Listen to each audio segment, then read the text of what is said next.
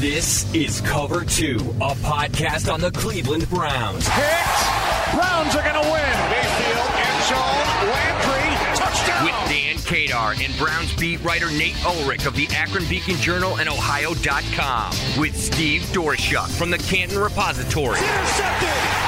Picked off by Denzel Ward! Chubb will take this all the way. 92 yards for a Browns touchdown. It is good! And the Browns win in overtime! Get ready, Browns fans. Now, Cover 2, a podcast on the Cleveland Browns. Good evening, everybody. And if you're up, you're crazy, just like we are.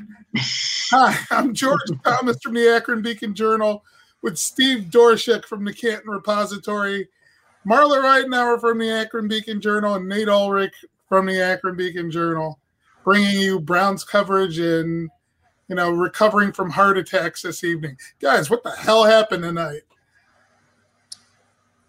Andrew Berry said it was a fever dream, right? Or he joked about it being one. Trading up for a linebacker, he was breaking a couple of the perceived rules that he has and was having fun with us about it. And when you look at the mock drafts leading up to this thing, a lot of people had a cornerback. A lot of people had Greg Newsome the second in the first round for the Browns. And a lot of people had the linebacker from Notre Dame, Jeremiah Owusu-Koramoah. We're all going to have to practice that name. I need to probably polish it up. They end up with both of them. And Steve Doerschuk's giving out A+. I mean, what a night. First of all, he wasn't having fun with us. That was a straight-up troll job tonight. He was laughing on the inside. It's like, nah. So, no, that was a troll job. I think they were all a little giddy that they pulled this off. I mean, they couldn't have imagined him dropping that far where they could go up to get him. And here's the hilarious part. Browns Nation loves the front office right now. And I don't know if anyone ever thought they'd see that. Not in the expansion era. I don't know if I necessarily agree with that, George. I mean, I definitely agree that people love Andrew Berry, and what's not to love about the Coach of the Year, Stefanski, and Paul DePodesta's looking like maybe he'll actually play himself in Moneyball too. He's getting so big. But looking back to Phil Savage, I think Phil had a lot of credibility and had some real traction and some potential popularity. And in fact, I thought of Phil tonight. I'm thinking of him right now when I see the picks that the new regime made and how much sense they make. And wow, how did he pull this off? But when Phil was here, I always thought, or almost always thought, that everything that Phil did was very logical and made very good sense, and played along with him following his mantra of use what you have, start where you are, do what you can. I thought he did all that. Of course, it worked out terribly in the end. But I guess based on the fact that I thought Phil was so logical and fairly wise in maneuvering, I'm still hesitant to heap too much praise on the regime tonight because these guys, as good as they look, I'll tell you, folks, I'm as excited about this third pick, Anthony Schwartz, because I'm a track fan as any of the others. But it just looks so good, and there's such a buzz right now. But at the same time, lucky my knees are bad because I don't have to put the brakes on. They're on automatically. There goes the plus, guys.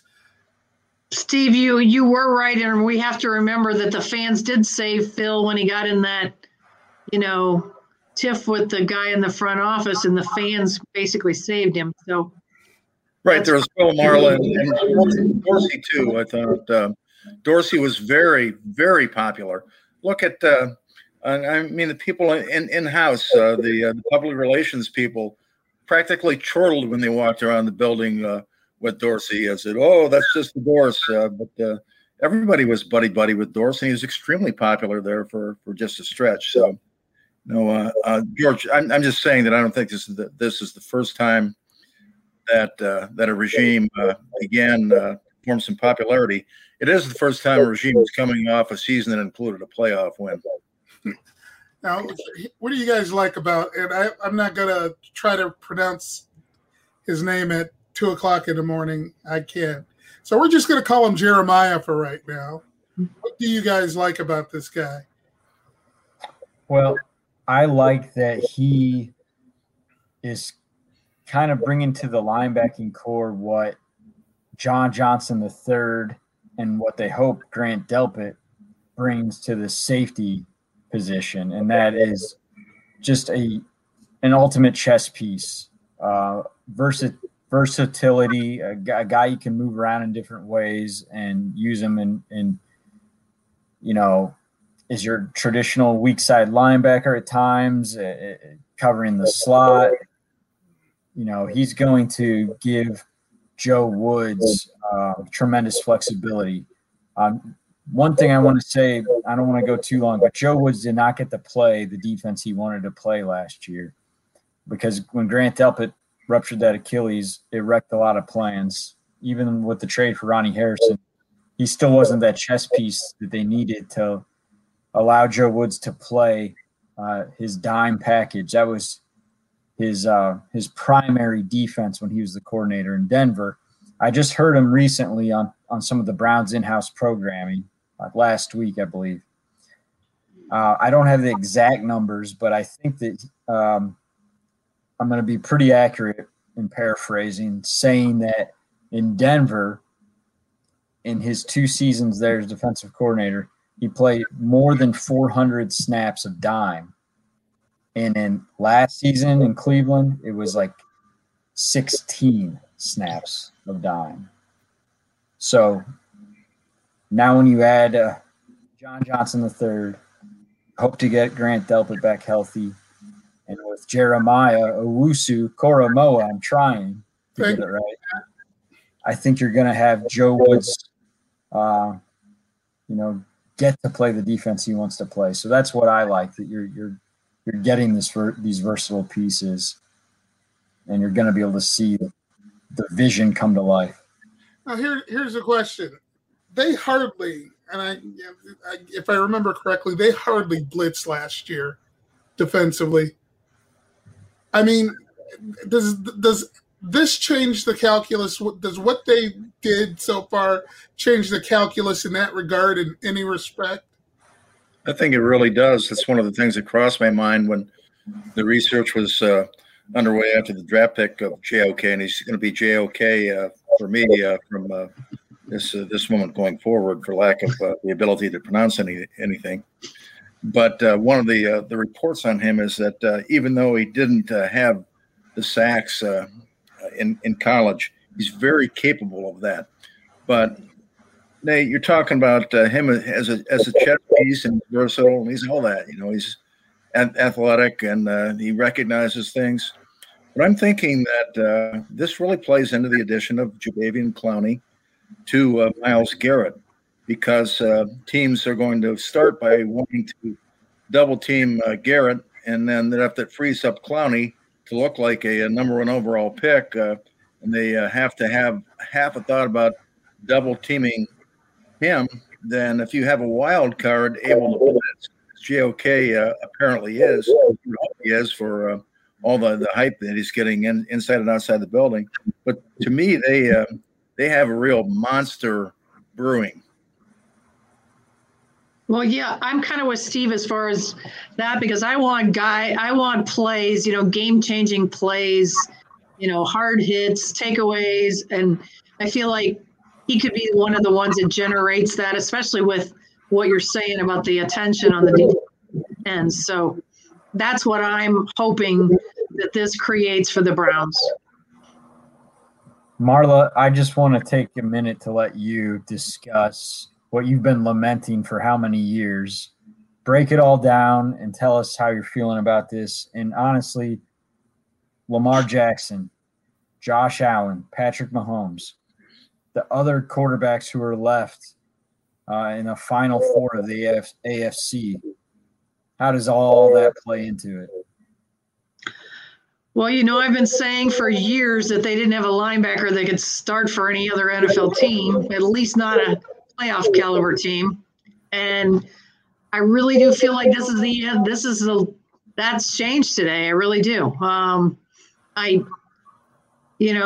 Plus I agree with you about you have all these running quarterbacks, you need a new style of linebacker, but I really do feel like they've been searching.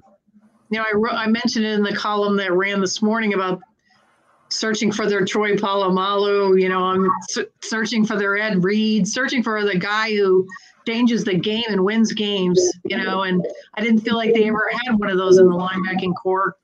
But I feel like he could be the one. Andrew Berry didn't want to go that far, but I have had at least one person in the Browns organization agreed with that premise of mine a few years ago. So I really am excited about this, just because I feel like, and plus he'll elevate all the rest of the guys, in his group too. So when was the last time the Browns had a linebacker was this versatile? I'll throw out a name to you because I'm getting old and I don't remember a lot of things in the past 10 years, but I think Chip Banks. Am I wrong? Well, Jameer Miller was pretty good. Yeah. Jameer Miller, Chip Banks. They blew out an Achilles. Yeah. Yeah. DeQuell, to me, between then Jameer Miller and now DeQuell Jackson would have been the best, and DeQuell was a good but not a great all-around player. But yeah, the moral of the story, just like you folks are talking about, is they haven't had one, and how refreshing it is too. But my last point that I was going to make, guys, before we go bake a pizza is, George, you don't have a hat on. Marla, I don't see a hat. But if you have one, I think it's going to be really important for us to pass the hat and get some money for Sheldon Richardson, because they still do have a role of defensive tackle. Well, I still want that defensive tackle from Ohio State, Togiai, or I don't know how to pronounce his name. There. Yeah. One of the top rated players. Had to do that story again tonight, and he's one of the top guys left. So he would seem to fit, whether it's him or another defensive tackle. Sure. But now that's fourth round. So I don't know. I'm not super optimistic about finding the answer in the fourth round. Larry Okunjobi was a third rounder, and he was just okay. I think you get down to the fourth round, you want more than just okay if you want to contend for a Super Bowl. Okay, well, I'll wear my hat tomorrow then. Okay. Make it a big one. Lots of money. Steve, you said you were so excited about Anthony Schwartz.